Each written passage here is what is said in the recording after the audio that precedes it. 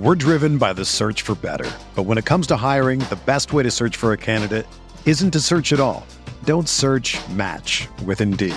Indeed is your matching and hiring platform with over 350 million global monthly visitors, according to Indeed data, and a matching engine that helps you find quality candidates fast. Ditch the busy work. Use Indeed for scheduling, screening, and messaging so you can connect with candidates faster. Leveraging over 140 million qualifications and preferences every day, Indeed's matching engine is constantly learning from your preferences, so the more you use Indeed, the better it gets. Join more than 3.5 million businesses worldwide that use Indeed to hire great talent fast. And listeners of this show will get a $75 sponsored job credit to get your jobs more visibility at Indeed.com/Blue Wire. Just go to Indeed.com/Blue Wire right now and support our show by saying that you heard about Indeed on this podcast. That's Indeed.com/Blue Wire. Terms and conditions apply. Need to hire? You need Indeed. What do you think about the Laker team now? You follow the box scores of the games every day? Just the Lakers. You're kidding. That is really a compliment. I was pleased to see you smile at the top of our show because once the game starts, you have a game face. You don't smile much out there. I don't think you have to do things for money anymore. Correct. What's up, Laker fans? Welcome to the Laker Film Room Podcast, brought to you by the Blue Wire Podcast Network. I'm Pete, joined by Mike and Darius. Today, we've got a full house, and that's to discuss the Milwaukee Bucks winning their first and only title since Lou Alcindor and Oscar Robertson did it back in 1971, exactly 50 years later. Mike, welcome back, and this is an outcome that you saw coming, even though Phoenix started the series up. First of all, what's up, Darius? How was the yacht? It was good. Magic gives his best. Okay. All right. Just want to check in. Samuel L., not so much, man. I tried to get him to give some Trudell love, and he was just like, I don't know about that Trudell, guys. I don't know what you said about Samuel L. in. That's his vibe in general. I mean, you got to prove it to him in person. You know. Yes. At least there was no MFers related to your name, so that was good. All right, good. I'm happy to hear that. Yeah. So I think Game 6 was a continuation, right? And clearly a continuation when you see 4 straight victories. But a lot of the themes that we've been talking about, and I heard you guys get to some of it in the last pod that I missed, and Pete and I, we've been getting to it for a little bit here. But ultimately, once these teams figured out what they were doing, X's and O's, schematics, all that kind of stuff, and it just became kind of, all right, like, what do you have? What do we have? Then Giannis, his athleticism, his physicality, his desire, that was the difference. And it broke down parts of the rest of the roster as well. And I think that Chris Paul, for whatever reason, it could have been fatigue, it could have been some injury, but he just ran out of that peak Chris Paul juice that he had carried the Suns through the Clippers series, and especially in that Game 6. And so one guy outlasted the other, and not to put them on the same exact platform, because Booker was really good too at what he was doing, but just neither of those guys was going to be able to physically have an advantage over the Bucks. They were going to have to continue to hit these tough shots, these skill shots, these mid-range shots, some threes. And the Bucks, and especially Giannis, were able to just put their head down, get into the paint. And I don't know how many times we've seen LeBron ride that formula, either to a title or to a championship, or Kobe or Jordan, and it's this whole thing we keep talking about, barring the Golden State Warriors, who had that unique mix of like the greatest shooting of all time, from the perimeter, plus that forcing teams to over collapse and opening up the rim for layups in a different way. But basketball history, to me, I guess, is what ended up prevailing here. Once you had some of the Titans like the Nets and the Lakers down due to injury. And I got to say, I think like everybody else watching it, and then watching like today's reaction and Giannis and Chick-fil-A, like it was fun. I thought it's good for the league. It's hard to sit back as a basketball fan, guys, and feel bummed after watching how that went down, unless of course you're from Phoenix. I've enjoyed the sort of Giannis parade of just like feel good Giannis stories, right? And the idea of him being rewarded for the work, and he's a 2-time MVP. He won back-to-back MVP awards and won a Defensive Player of the Year award. And, for all of the talk we've had about Chris Paul, right, over the course of a really long and great career. Chris Paul gets some flack for like having rough fourth quarters or turnover issues, and those have come up here and there over the course of his career. But earlier and earlier now in guys' careers, they get the brand like, can you win? And I guess that's been happening over the course of time. It happened to Michael Jordan. I remember Shaq, right? Like Shaq, when even before he signed with LA, and then a couple of early playoff flameouts. And you're talking about a guy in his mid-20s at a similar age as Giannis, and already getting that, stop making movies, can he win a title? And similar players in that we've been talking so much about power versus skill. They are the pinnacle of the current NBA. Giannis is the pinnacle of the current NBA in terms of someone who knows how to leverage their physical gifts. Yeah, and so to watch him succeed, he's just a sort of superstar player that I like and that I gravitate to. That's why some of the noise around, like, can he be the face of the league and stuff that's been happening over the last week or so has basically been eye-rolling to like I wanted to roll my eyes at that. It's like, I've got a nephew. He just turned 13. He lives in California. You would think that he would root for LeBron or Steph Curry in the Warriors. He wears Giannis's shoes. He has a Giannis jersey. This is the dude who he wants to see succeed. And he was on the yacht with us, Mike. And so he was tuning in to finals games while we're on vacation watching.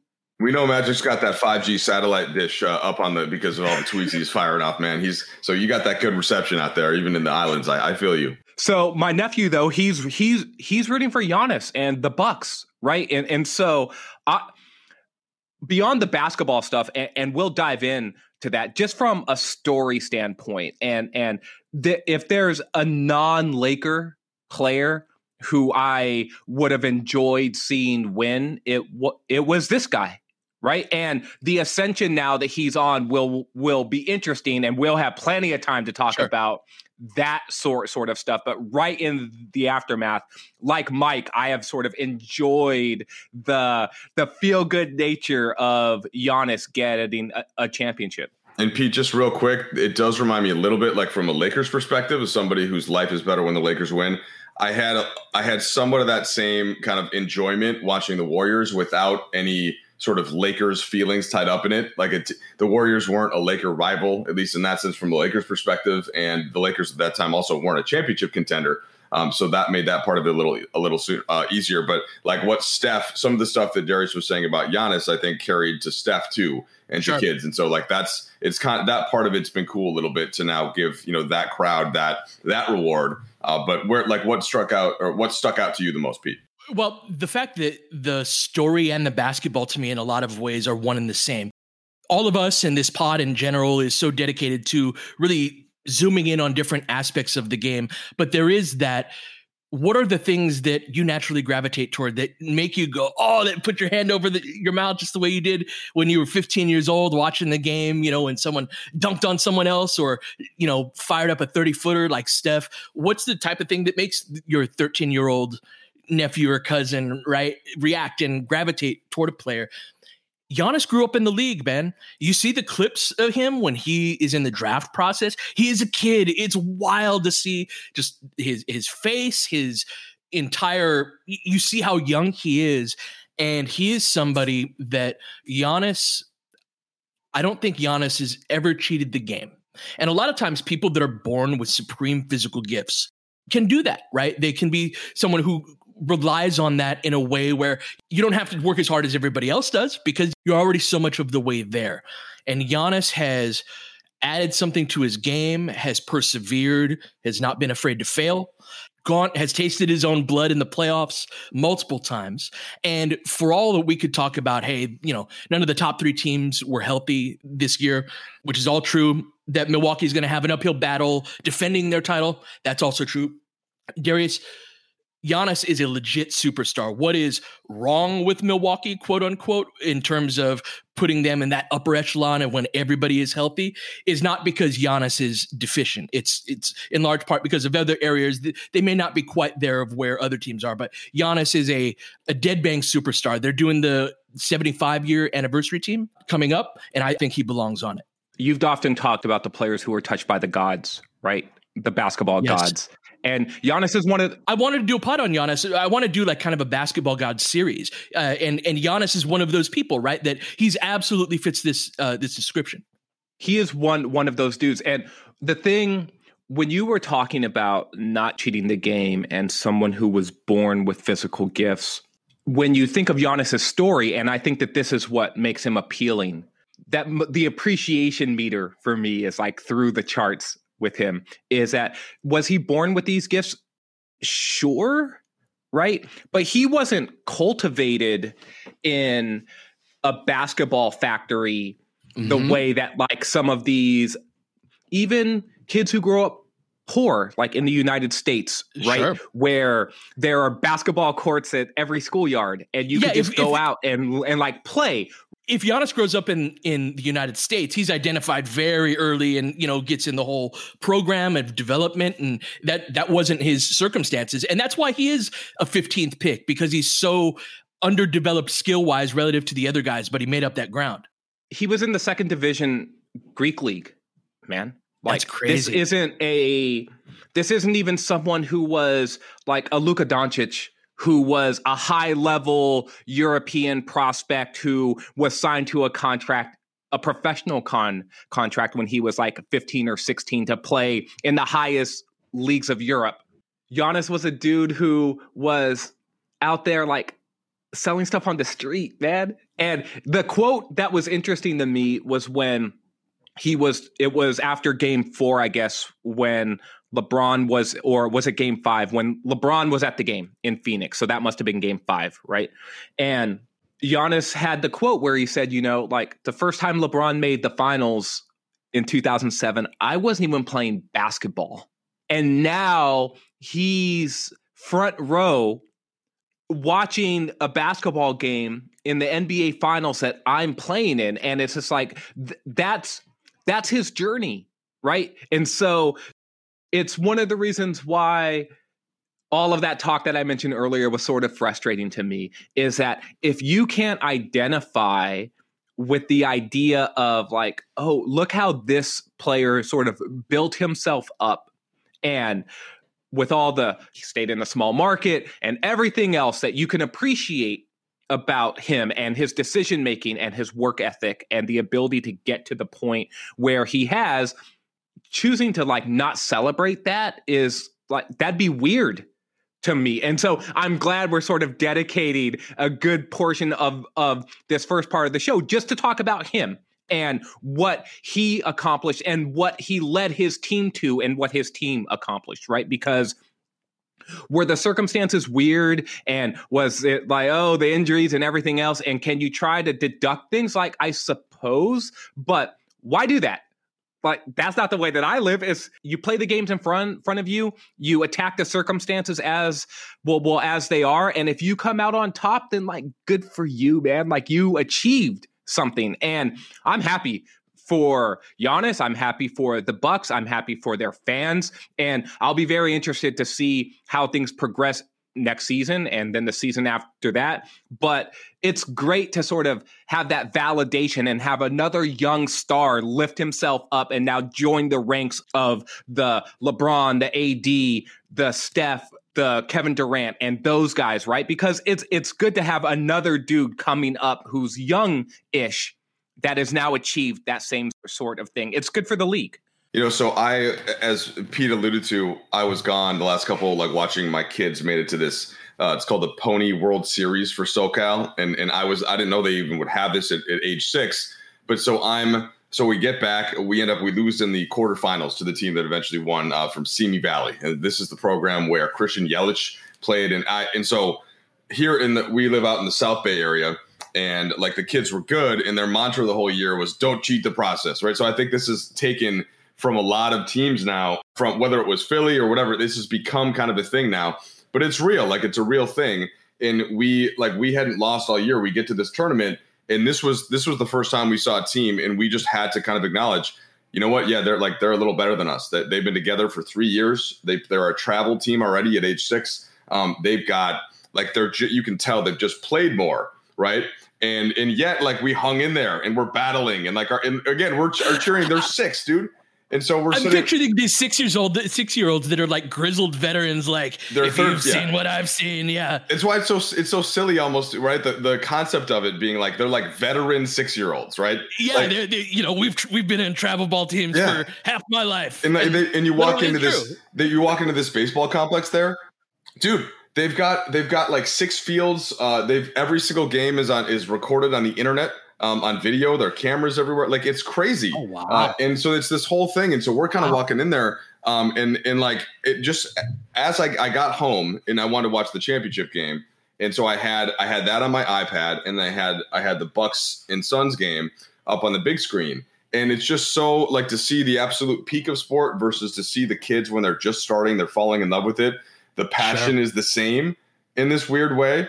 And then to take what Darius was talking about, Giannis, and bring LeBron in, like, not cheating the process. So totally different stories, but Athens and Akron, like, there are some similarities there. The difference is that LeBron had basketball the whole time. Like, he grew up playing, and he grew up in the system that was going to produce that. Giannis didn't have that. Giannis had to find it. Right. Giannis but they both LeBron always talks about just a kid from Akron. And the similarity is they not only do they have the talent, but they had to work for it out of tough circumstances. So even that part of it to me is interesting now that Giannis gets his first championship there at 26. And LeBron, who was almost the league MVP last year before the injury, is watching.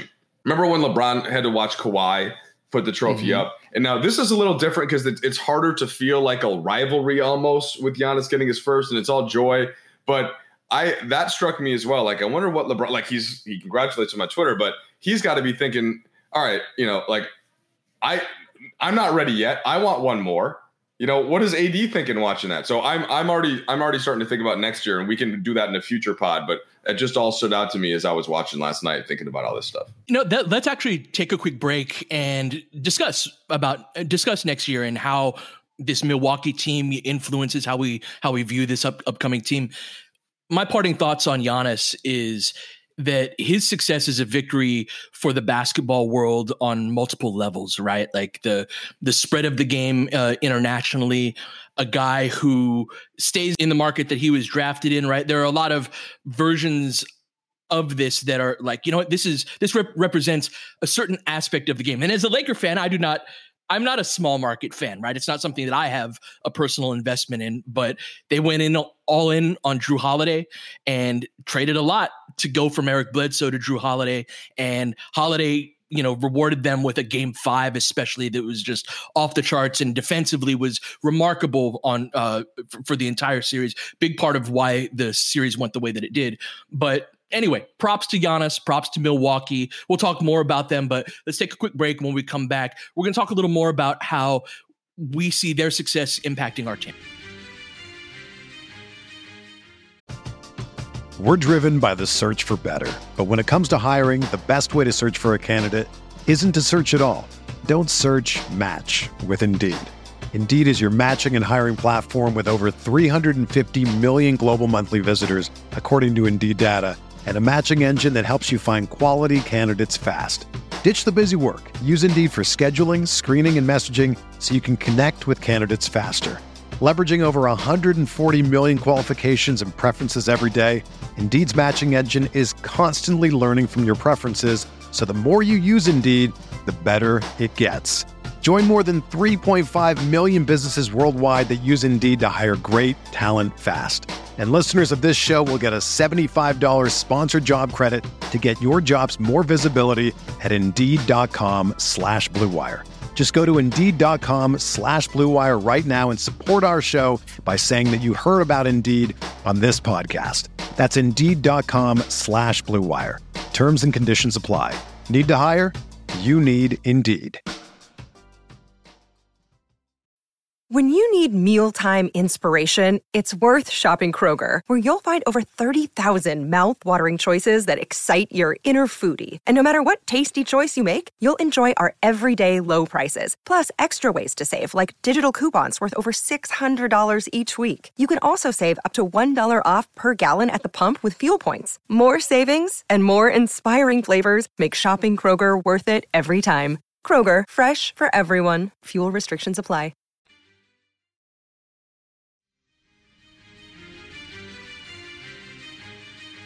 So, Darius, interesting playoff stat regarding Milwaukee. They shot 32% from three, which is the worst that any team has shot that's won a title since 2010. Shooting's overrated, Pete. And as Mike always says, shooting is overrated. And I think that there's an interesting philosophical discussion that we've had over several pods. I've said we're going to have over several more pods, because this, I think, is, if basketball is a religion, there are two main denominations, like Catholicism versus Protestantism, right? And one is that shooting is of paramount importance. The other is there are other places where you can, if you're gearing yourself towards shooting, you may be giving up some areas in terms of physicality. The Lakers are a physical team, and they are the type of team that can shoot 32% from three and win an NBA title. The Phoenix Suns are not, the Brooklyn Nets are not, nor will they likely in a 7-game series shoot that lowly. But is there anything about kind of this construction? We see 3 seasons in a row, kind of a power team ends up hoisting the title. In 2 of those seasons, injuries were a big factor. But I do think that it's notable that Toronto, the Lakers, and now the Milwaukee Bucks, bigger teams, physical in the front court, to now that we have a little more distance from the dynastic Warriors teams, it's almost like are they the exception to the rule rather than a new rule altogether? No, they've been the exception to the rule. There's been a formula to win the NBA championship basically since the beginning of time. Have one of the best players. Start there. Have one of the best players who can dominate the game in a way that forces other teams to basically say, like, I don't really have anything to stop this guy. And soon after that, it became, okay, well, we've got one of those guys. Can we get 2 of them? Or can we get 3 of them? Right? And go through the history of the league. And this is basically who wins every single year. And the idea of being able to replicate something as unique as shooting the way that the Warriors shot the ball, that's probably the hardest thing to say, we're going to do that. Right? Because, again, if you look at the history of the league says, well, your best chance to win is by having the biggest, like, the most talented big dude. Right? Like, it's Mikan, it's Russell, it's Chamberlain, it's Jabbar, right? And then after that, it was sort of like, okay, well, the 70s were sort of this hodgepodge where there were rival leagues, right? Right. And so and all of this, right? So then you get into the 80s, and it's not necessarily centers anymore, although it is, because Jabbar wins a bunch, but it's still like, oh, these dudes are bigger, right? Like Magic Johnson's a 6'9" guard, and Larry Bird's a 6'9" forward. These guys aren't 6'1", 6'2", right? The outlier through all of that was maybe Isaiah Thomas's teams. And then you go back and you go into the 90s again, and it's Michael Jordan, who is probably the supreme outlier and is looked at as the best player who ever played. Well, he's also one of those big wings, right? That is where the league went, is a 6'6" guy that was strong and athletic and had some of those physical advantages, but also had incredible skill and ball handling ability. So he was kind of a harbinger for the guys that came after. Before him, it was like, oh, you can't win without a center, without building your team around a big guy. And after him, that became more and more, you need that wing. Well, also, too, Jordan retires for 2 years, and look who wins, and look who's in the finals. Hakeem wins back-to-back titles. He plays a team built around Shaq, and then a team built around Patrick Ewing. Right? And so it's back again to the behemoths of the league, the best ones, and they're the ones who are competing for a championship. It's not until the mid 2000s again, and even then it's just like you've got a Shaq, you've got a Dirk, you've got a Kevin Garnett, you've got a Tim Duncan, right?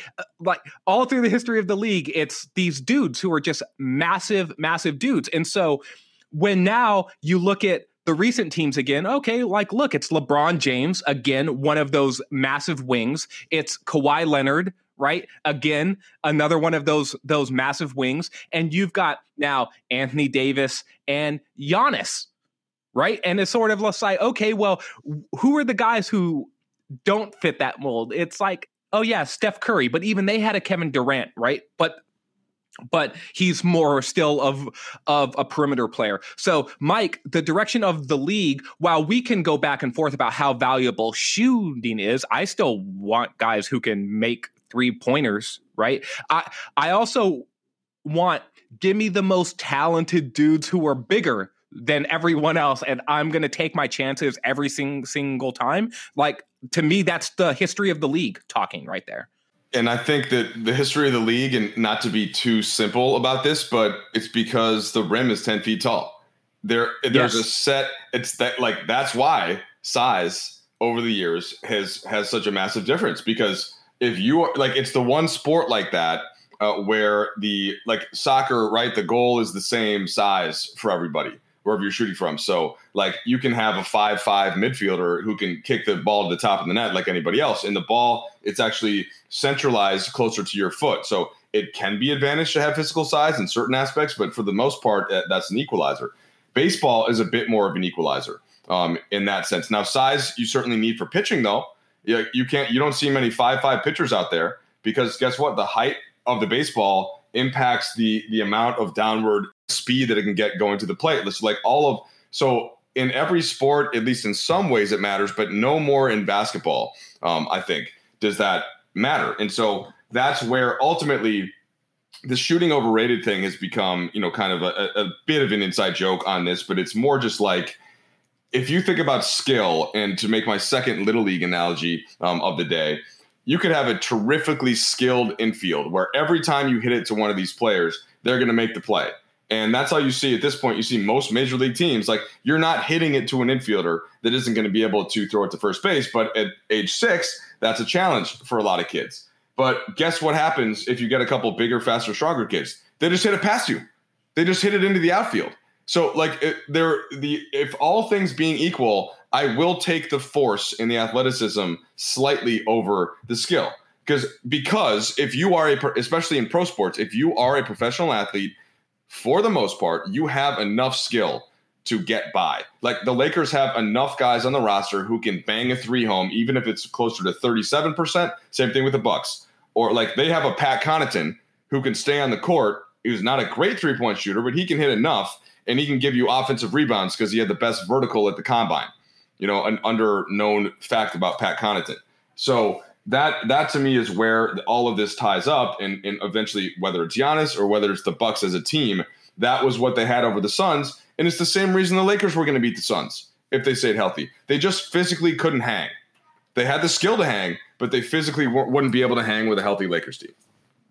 Yeah, that's the thing and we saw this develop over the course of the finals, is that Giannis will be bigger than you on every single play. He is able to. That's the reason why bigger players and stronger players tend to win the day over the more skilled guys. And again, this is a dial that if it gets turned too far in another direction can be problematic as well. But Giannis, Phoenix will never, with that roster construction, ever be able to defend Giannis. This was the perfect team for him to go against, especially to look as good as possible, because they cannot defend players like that. It's why when AD is locked in, he eats their lunch every single time. They can't deal with guys that can access that vertical plane around the basket and win battles 11, 12 feet in the air over and over and over again. And it's the consistency, Darius, that ability. Giannis is going to be bigger than you on this play. He's going to be bigger on the next play. He may get a little bit tired, but guess what? You're going to be a lot more tired from dealing with that athletic superiority from him, where even you see from guys like Chris Paul, from guys like Devin Booker, they get tired and then the skills degrade. They are not what makes them better than a Giannis sometimes or those bigger teams. What makes them better is the ability to be more skilled, but they cannot access that on every single play the way that a Giannis can, the way that an AD can, LeBron, all of these bigger guys. That's right.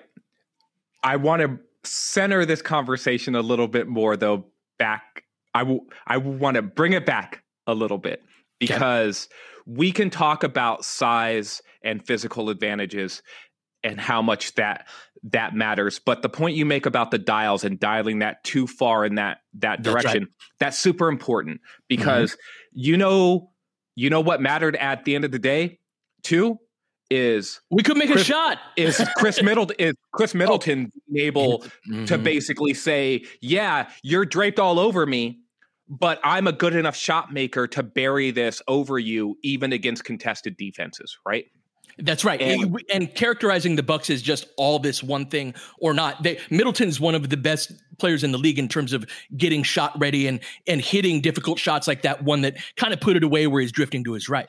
Or even Giannis. I know you're coming out with a Shaq video, Pete, and I don't know what's in that video. I haven't seen a pre-cut or anything like that. But I want Shaq some dunking, I think.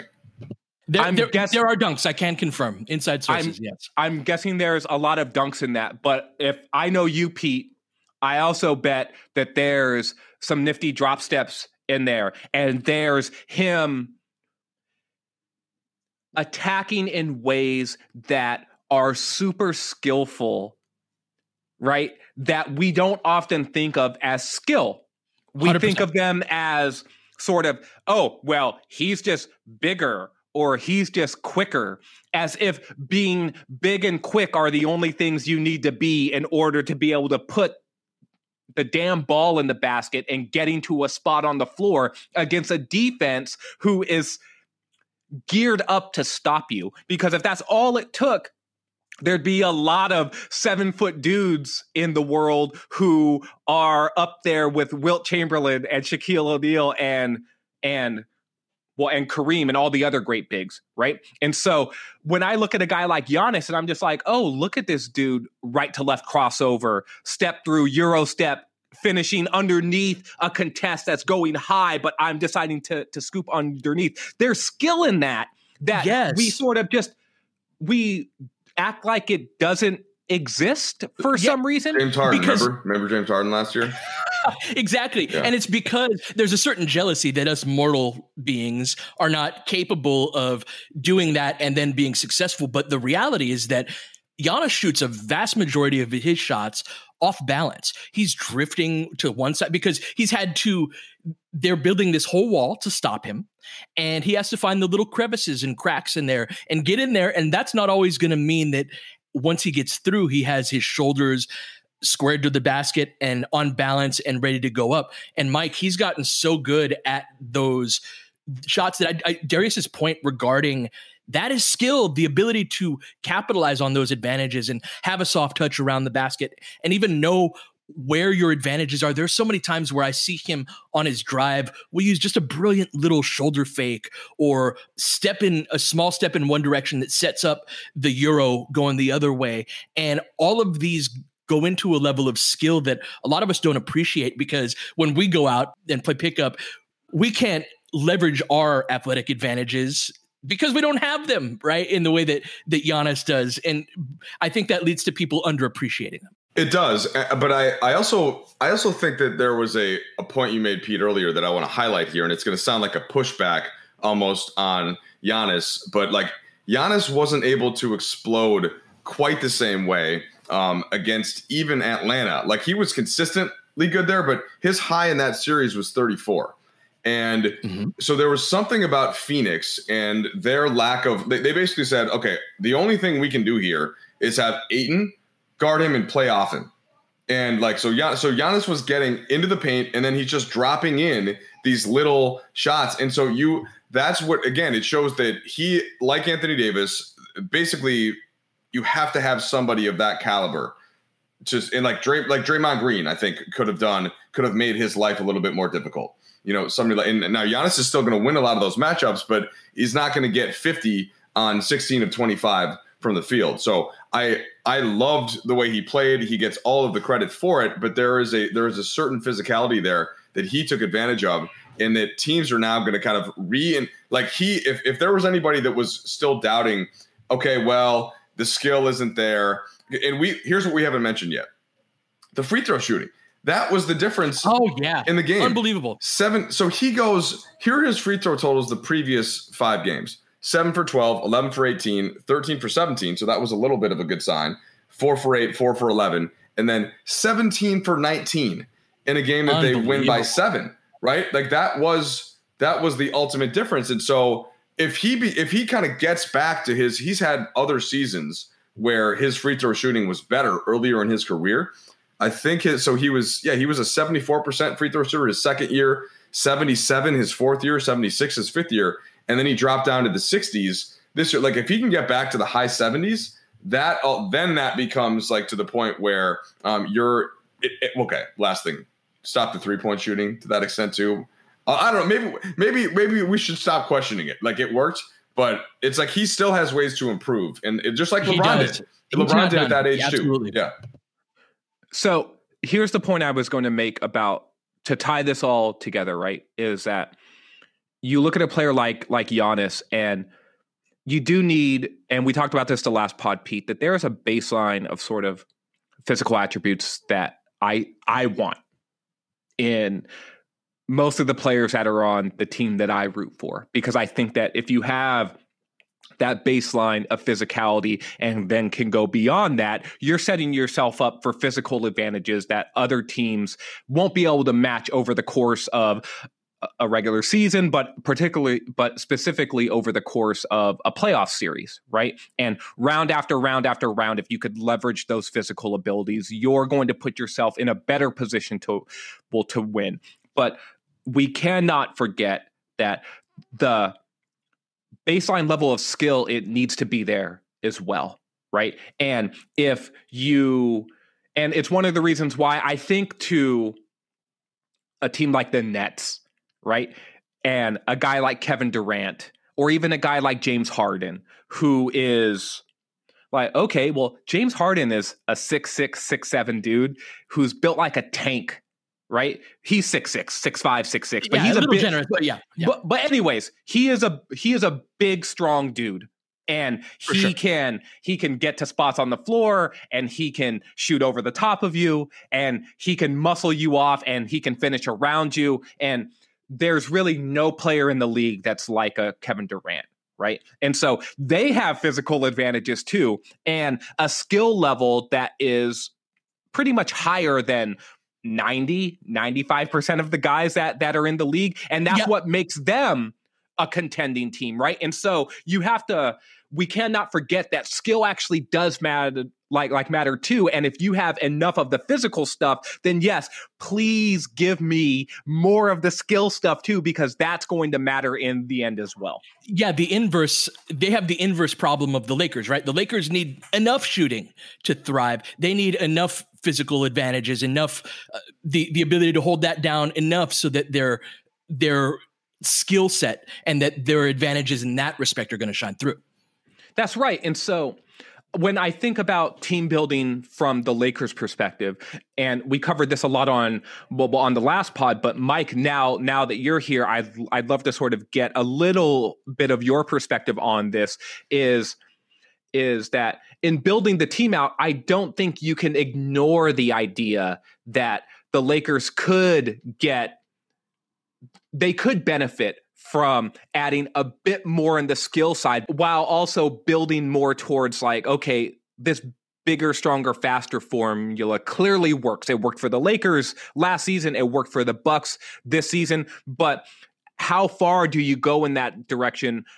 And can you just say like, okay, well, yeah, wouldn't it still be nice to have a guy who could hit 40% of his threes? Of course. And I think the way that Pete summarized it when you were out, Darius, is taking on your point where maybe give me like one guy that veers a little bit more towards 3 than D, as opposed to the D and 3 guys that seems like they've had more of. So I get that. I can ascribe to that. And I also don't want to downplay the importance of smarts and basketball intelligence and IQ. And that's a huge it's factor. not just one or the other. Yeah. Great point. So here, and I'll summarize this way. The Lakers have the ability to try and get it all. They have more ways to bring players in. It's more appealing than playing on a lot of teams. You have a baseline of LeBron and AD. So I think you try to get guys that have all of those things. If you have to pick between them, that's fine. But it's likely you have more margin for error because you have LeBron and AD who are basically all of the above. Now their skill level in shooting isn't quite the same as some other guys, but it's certainly good enough. And based on everything else they have. So I don't think we have to make a hard choice as to, you definitely take shooting over defense. I think that if you're the Lakers and you're Rob Pelinka, you've got your chart and you've got your guys at the top of it, and they do both of them.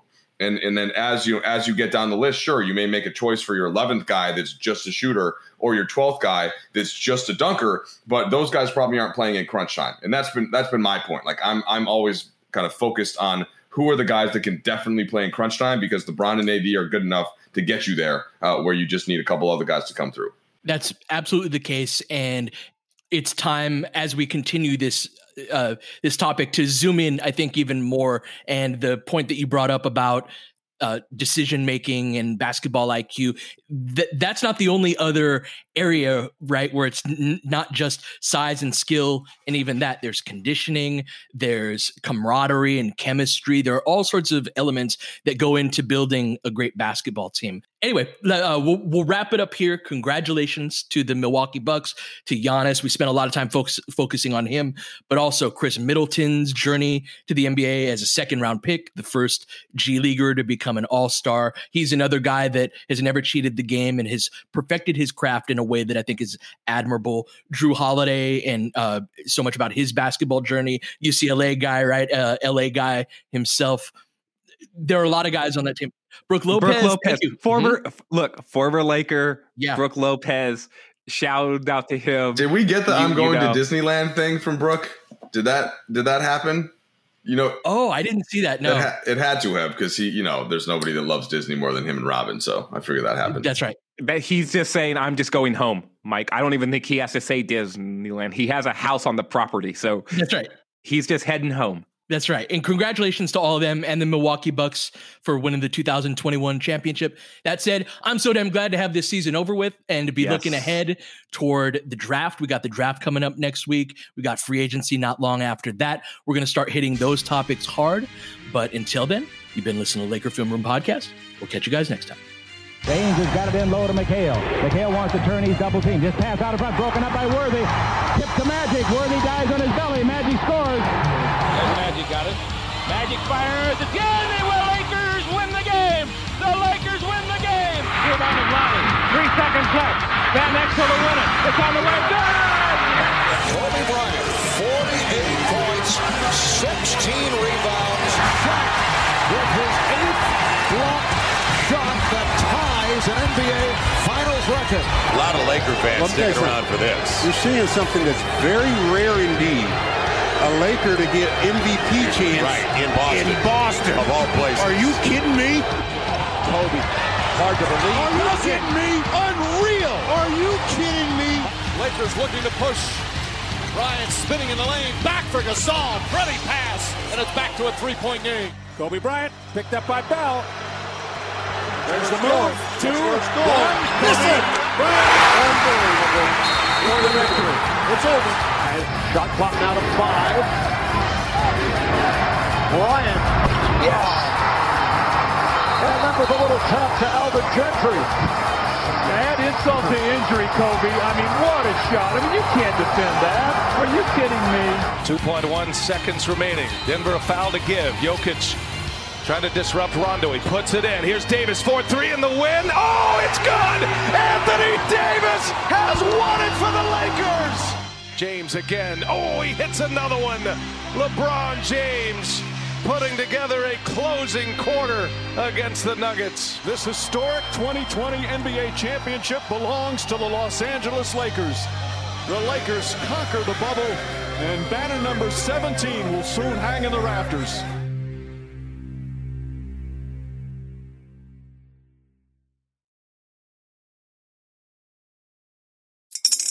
Spring is in the air at Littleton Coin Company, and we want to help you brighten your collection. Visit us at littletoncoin.com all month long to enjoy 15% off your purchase. With a wide selection of coins, paper money, supplies, and more, Littleton Coin Company has something for every collector's taste. Use promo code SPRING at littletoncoin.com for 15% off your purchase all month long. Restrictions apply. Littleton Coin Company. Serving collectors since 1945.